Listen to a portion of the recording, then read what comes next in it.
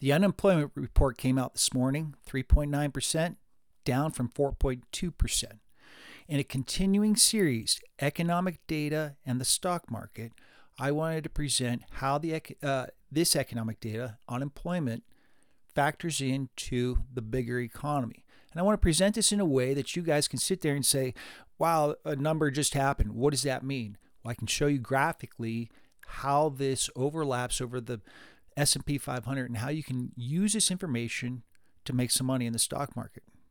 Let's break this down. I want to show you what we're looking at and show you where the economy is and where the stock market will probably go. First up, here is a look at the unemployment report over the course from 1990 all the way through to the most recent data.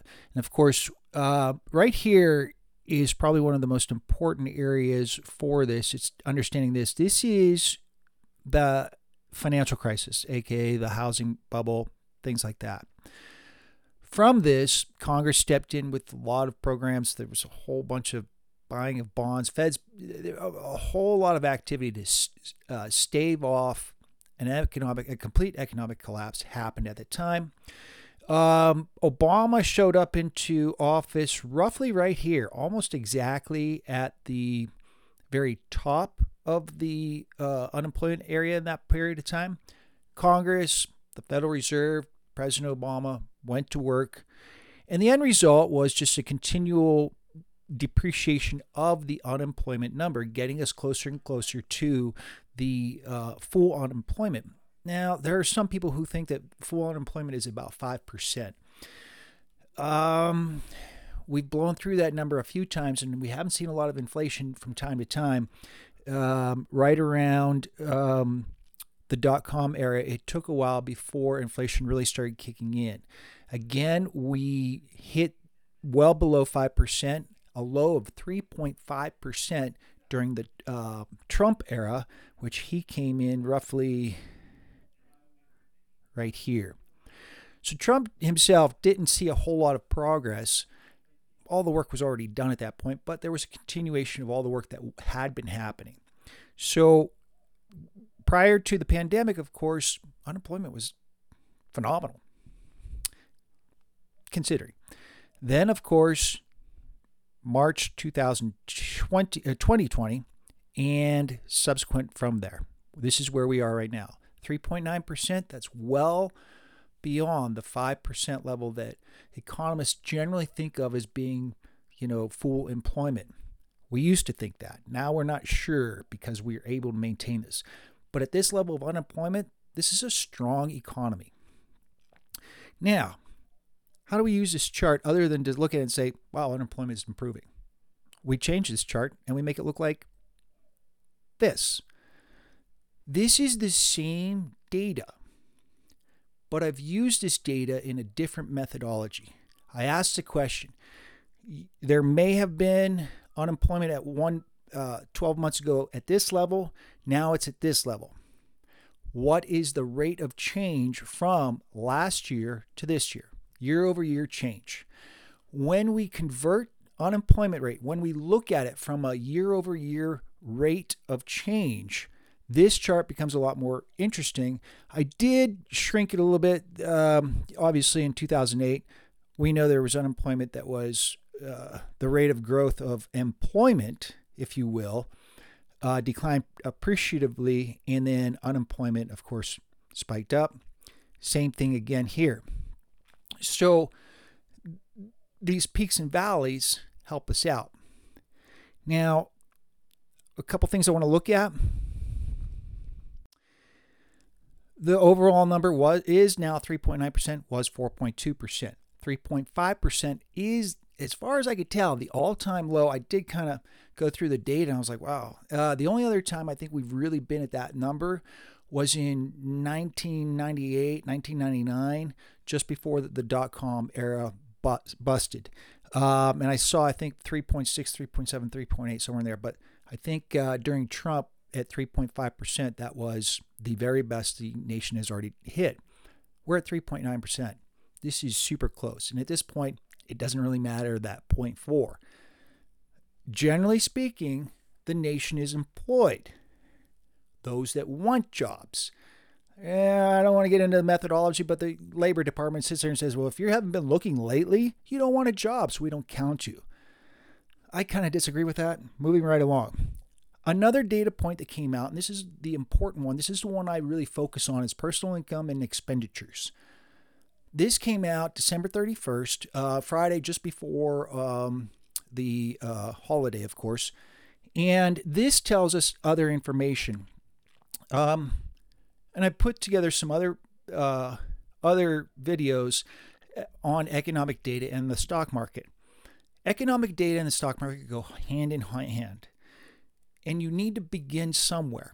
And I look at the rate of growth of personal incomes and personal expenditures. Those two have a very strong correlation when you're looking at those kinds of data points. From there, we can kind of project forward and see how expenditures moves the economy along. You have to earn the money first, but then Americans tend to spend it right away. So if we look at incomes, we can kind of determine what expenditures are going to be like. But expenditures are not exactly a one-to-one relationship, simply because interest might kick in. You might have to pay more on credit cards, things like this. Might save a little. So just because you earn it didn't mean you necessarily spent 100% of it, or the quality of the way you spent it may change as well. So those are some things to look at. So personal incomes is very important. Expenditures is probably slightly more important, but the correlation is extremely strong. So personal incomes kind of fell a little bit on a rate of growth year over year change, 0.972 versus 1.32. We're in this kind of weird area where it's difficult to actually get a grasp as to what's going on, simply because of the huge drop in incomes because of March 2020 when everybody got laid off. And then everybody got brought back to work. So we see these big spikes, and I try and work through it and kind of figure it out. Nonetheless, this is rate of growth. The rate of growth is still positive. Because of that, overall, the economy will still grow compared to where it is today. This is the growth rate that we're looking at. Remember, expenditures, just because you spend it, doesn't mean there's an automatic correlation down the line. What happens is, like unemployment itself is a delayed indicator. So even though businesses may see some improvements or declines in certain areas, they're a little slower to hire or fire. Inflation, 5.094. This is starting to be a hot button, but I want to caution everybody right there. We're seeing a big jump, but that's simply because it's a year-over-year change. This does not mean that year-over-year change is going to happen again next year. Prices may have hit their peak and may just sort of sit there for a while. If so, the year-over-year change moderates. This is what we don't know yet. How have the supply issues impacted overall inflation? Does it continue to go higher and higher and higher? This is what I'm going to be looking at. But I caution everybody to not just assume that, oh, inflation's 5%, it's just going to keep going higher. Well, it's 5% compared to last year. But what will it be next year compared to today? This is the information we're not sure on. Despite all the fancy charts I might put out there, it's going to be difficult to figure out. The S&P 500, bottom line with the S&P 500, expenditures, whether they be from the three areas actually, personal expenditures, business expenditures, government expenditures. There's a fourth area, agriculture. I don't know why they kind of move that out. That's a business, or we just sort of separate it. Nonetheless, it's a small portion of the economy. It is a portion.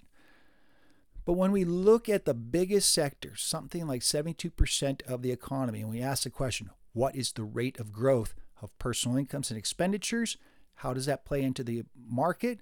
We can correlate this to the S&P 500, and I've got that chart for you too. Let's take a look at some things. So here are personal expenditures over the course of the past year. 3 decades. This goes all the way back to, now these are year-over-year changes, so since we're looking at 1991, it's the year-over-year change from 1990. So we're looking at about 22 years worth of information here. Generally speaking, we're right about here with this kind of data point, or about 3%, seems to be about right. After the financial collapse, it was really tough to kind of get into that sweet spot area. There's a lot of input variables that are keeping people behind. That's probably the most pleasant way of saying it. The economy's moving forward, people aren't keeping up, kind of thing.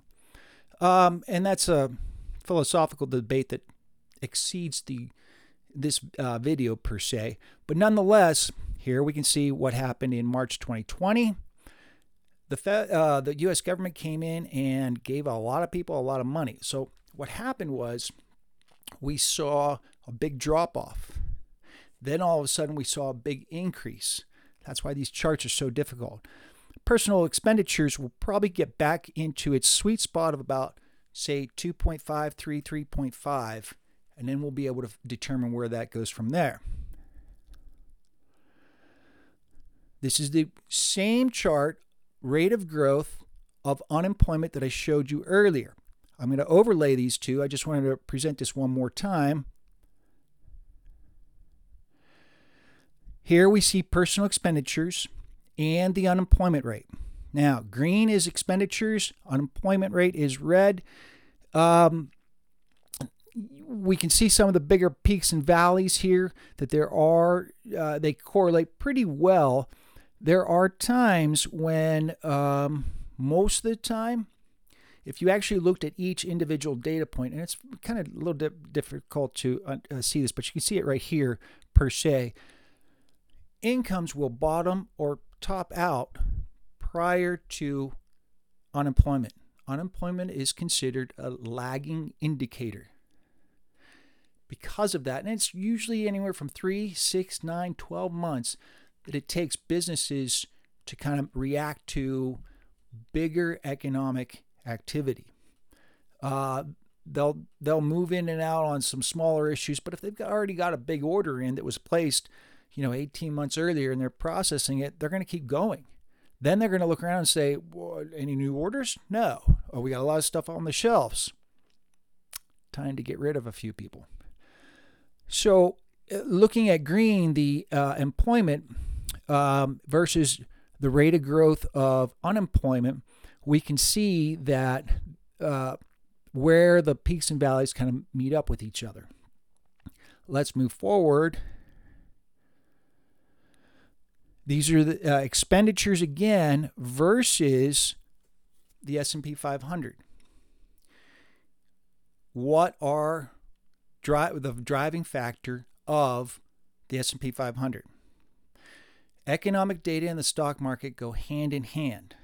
Economic data gives us the ability to kind of look at the stock market and say, you know what, we're probably going to continue to move higher and higher. And the reason why is because people are spending more and more, or the opposite.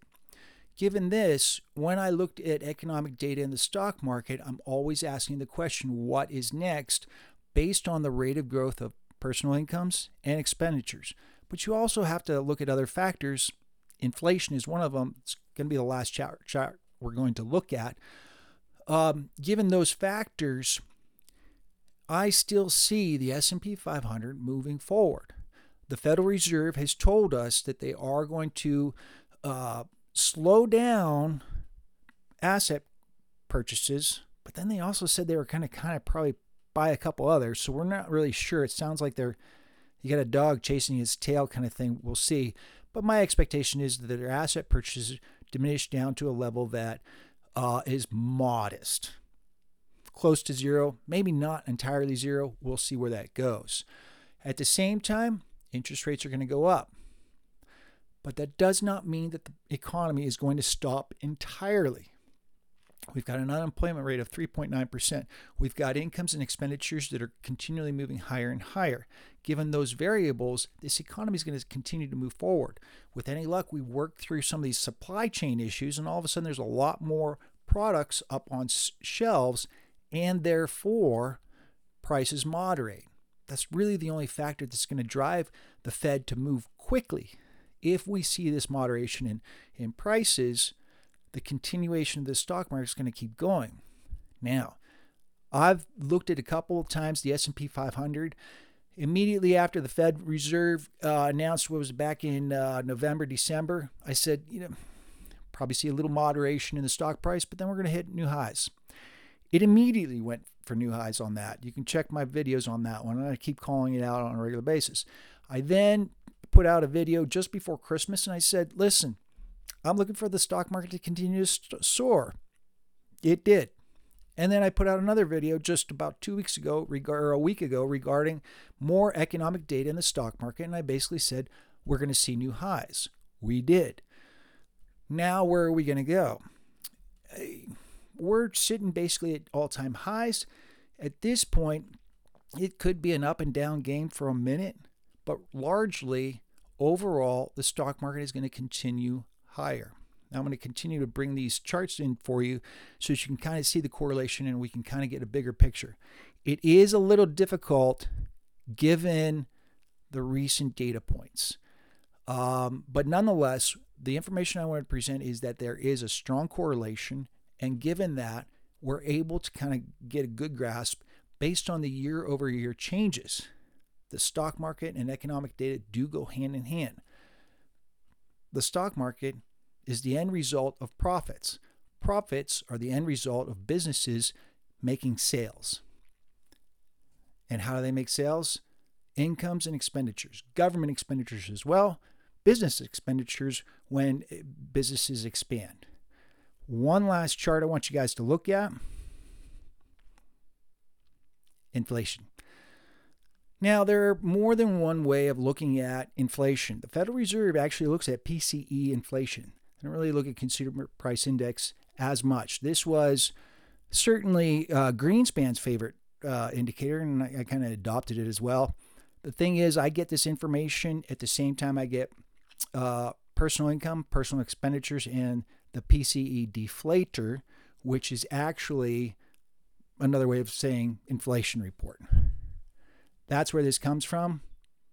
This ain't pretty, but we'll see what happens.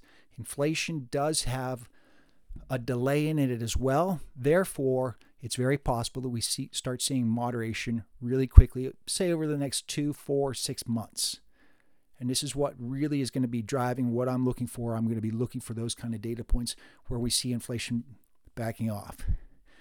If you're trying to figure out how economic data affects the stock market, I'm going to continue putting these videos up here for you guys to watch. Thanks a lot. Thanks for the likes. Thanks for the comments. We'll see you in the next video.